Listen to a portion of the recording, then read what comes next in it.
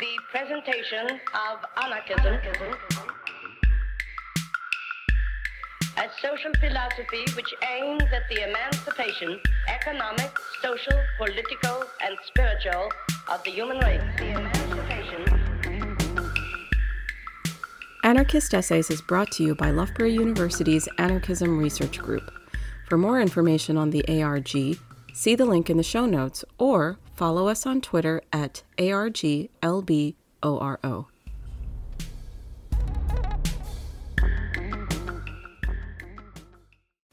Peter Kropotkin, Well-Being for All, by Ruth Kinner.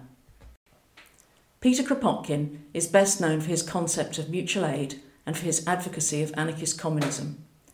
In the first role, he is usually painted as a scientist, naturalist, or ethicist, the anarchist who proved in the 1890s that nature was not, as social Darwinists claimed, red in tooth and claw, but ordered by instinctive and environmentally conditioned habits of cooperation. As an advocate, Kropotkin emerges as a political theorist and strategist, the leading player of a trio completed by Carlo Cafiero and Élisée Reclus, who persuaded the anarchist 1880 Congress of the Jura Federation to declare communism as its revolutionary goal. The two aspects of Kropotkin's work are too rarely linked, yet they are equally integral to what Kropotkin called well-being for all. This concept, albeit only roughly sketched in Kropotkin's writings, highlights both Kropotkin's holistic approach to economics and his belief in the transformative power of ideas. Both mutual aid and communism are now commonplace in anarchist thought, yet they were absorbed into political discourse with varying degrees of enthusiasm. Without sparking obvious controversy, mutual aid became a watchword for anarchist communists almost as soon as Kropotkin started discussing it in the 1880s, if not earlier. Communism gained traction in anarchist movements more slowly and provoked considerable debate. Neither concept had a clear or precise meaning. For example, Kropotkin described mutual aid as a neglected factor of evolution and used it both to describe an individual's capacity to cooperate and to classify types or levels of social systems. He used it to analyse the sociological forces that fostered or militated against mutual aid societies and to explore anti-authoritarian ethics without obligation, those that issued from cooperative self-organisation. Yet confusion about communism caused more difficulty for anarchists than the plasticity of mutual aid. Anarchists were averse to communism for two reasons. First, communism smacked of authoritarianism. This had deep roots dating back to the 1840s, when Pierre-Joseph Proudhon had rejected communism as a monastic, authoritarian form of socialism, a doctrine of equality realised through dictatorship. In the aftermath of the French Revolution, communism evoked conspiratorialism, Jacobinism, and terror. Second, communism was linked to the principle of distribution according to need, and therefore to the realisation of a socio-economic programme that appeared to some to dilute anarchist libertarianism. This was how some Spanish anarchists understood the anarchist communist position. From their perspective, it was less a principled stance than it was a doctrinaire constraint. They called for anarchism without adjectives and the abandonment of all suffixes in order to signal their misgivings about the overspecification of revolutionary goals.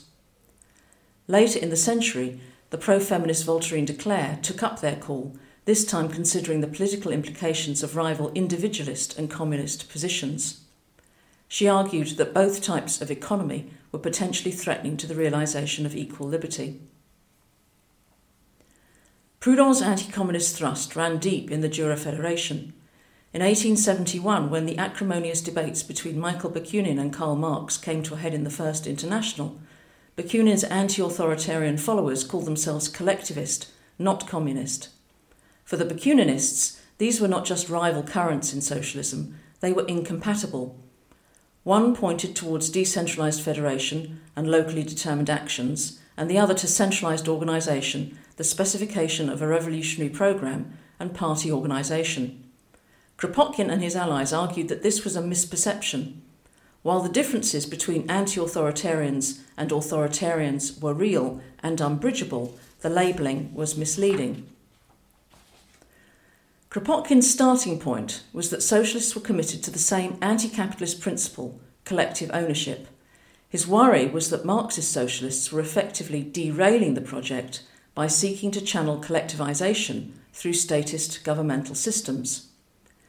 These socialists argued about strategy, whether to promote insurrectionary or reformist action, but envisaged collectivisation as the transfer of institutional power and the introduction of socialist planning.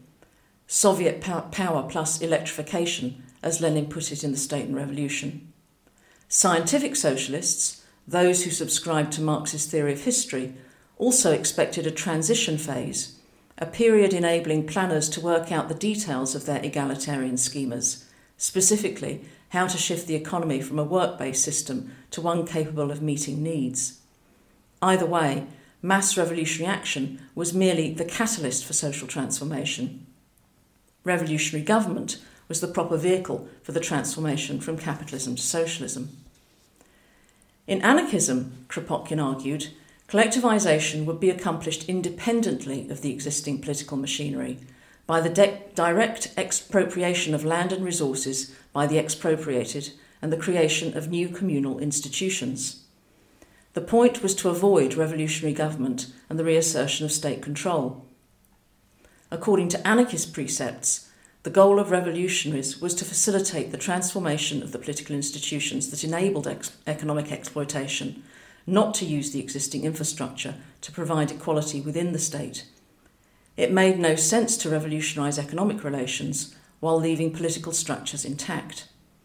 In 1919, Kropotkin delivered the same message to Lenin, criticising his drive to flood revolutionary organisations with party workers in the name of political enlightenment as a destructive and autocratic move. Kropotkin's argument to the Jura Federation was strategic. For as long as anti-authoritarians called themselves collectivists, not communists, the distinctiveness of their conception of revolution was likely to be lost. In other words, collectivism was too easily confused with the Marxist or social democratic models of collectivisation. Although Marx had laid claim to communism when he wrote the Manifesto in 1848, Kropotkin believed that communism, rightly understood, evoked the decentralised direct action of the 1871 Paris Commune.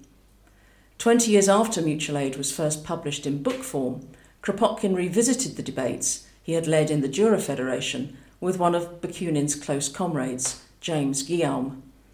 In 1902, he told Guillaume that in 1880 he believed that the association of socialism with the principle of collective ownership dangerously blurred the differences between anti-authoritarian and authoritarian collectivism, and that communism alone clearly signalled the determination of anarchists to collectivise through communalisation. Acknowledging that the name change had created tensions in the anarchist movement, he denied that his proposal had amounted to a shift in anarchist politics.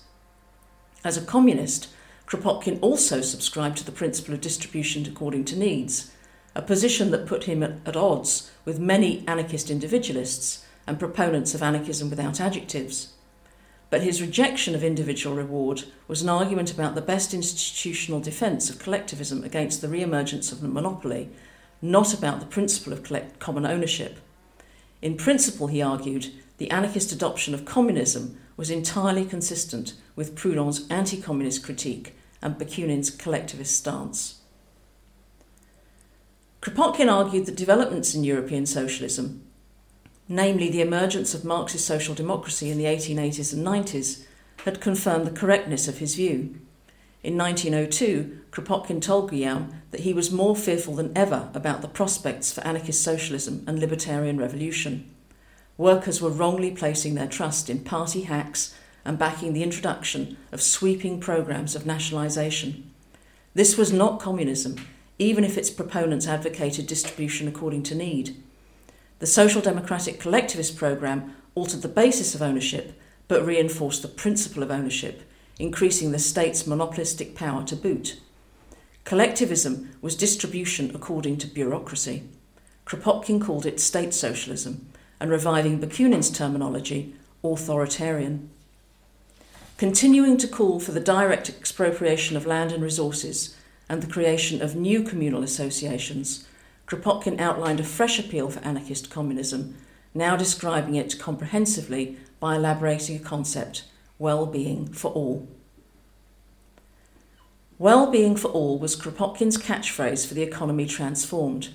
It meant the abandonment of the artificial restrictions on production which arose from price fixing, defunding the police, justice systems, prisons and arms industries, diverting resources from the production of luxury goods made to satisfy the depraved tastes of the fashionable mob, and repossessing property.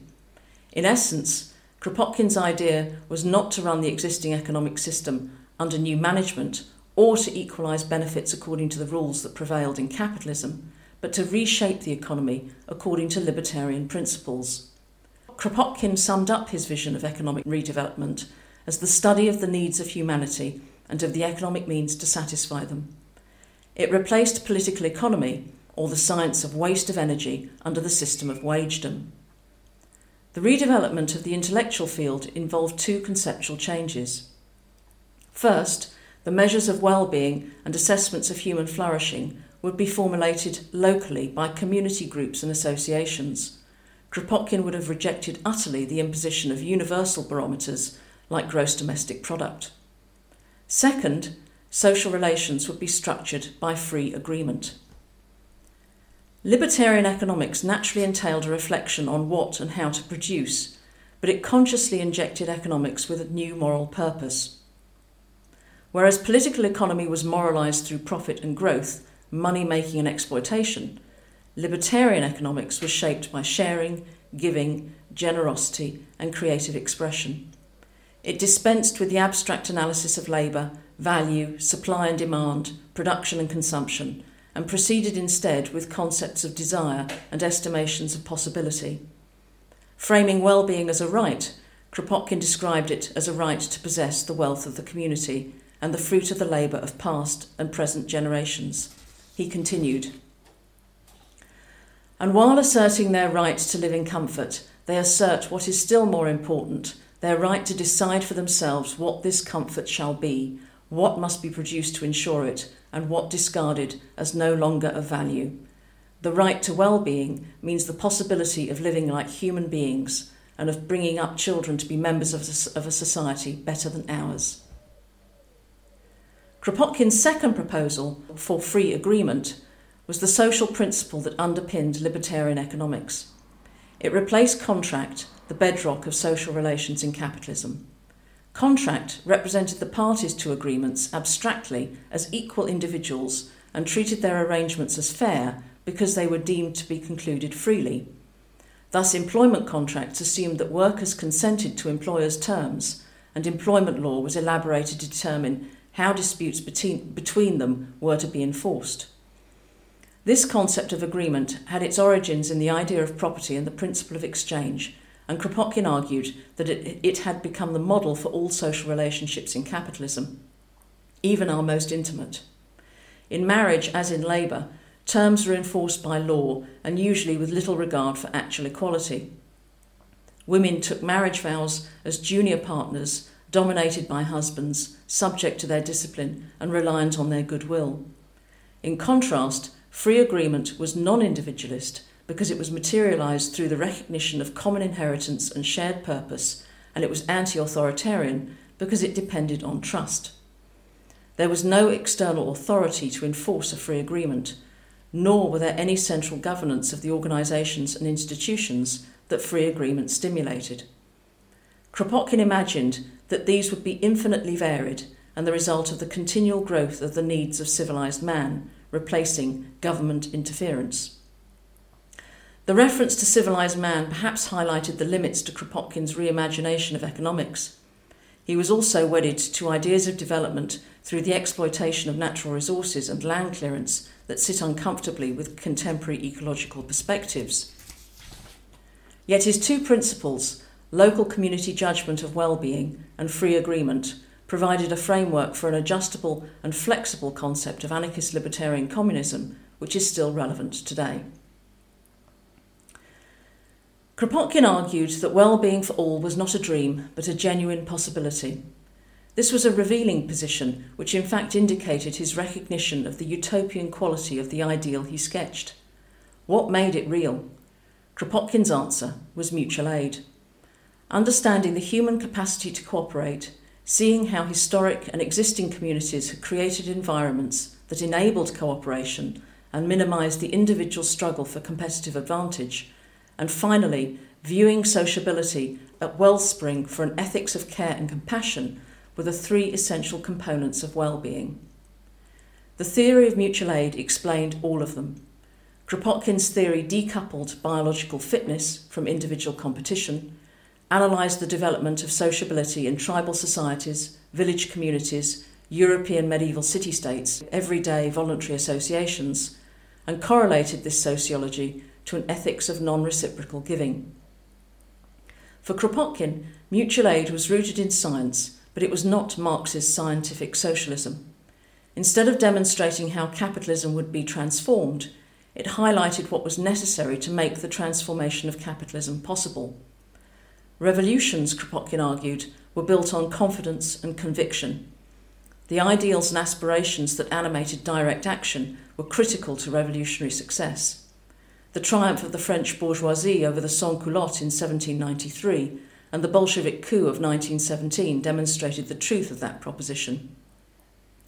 In the 1914 preface to Mutual Aid, he noted that only the first part of his thesis, the idea that mutual aid represented in evolution an important and progressive element, had gained ground within the scientific community in the 12 years since the book's publication. The second sociological element of his thesis was still not generally accepted.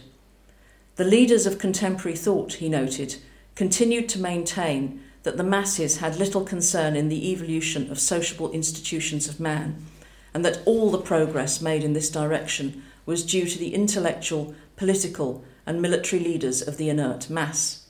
Anarchist communism was always ripe for the taking, but to move from conventional notions of leadership and planning, a leap of faith was required to spur the destruction of capitalism and the realisation of well-being for all.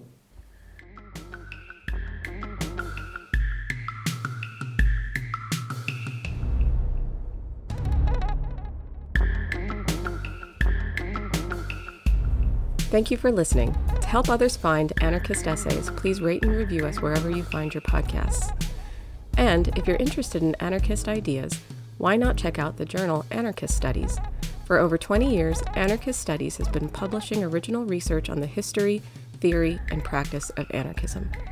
For more information, visit www.lwbooks.co.uk/anarchist-studies.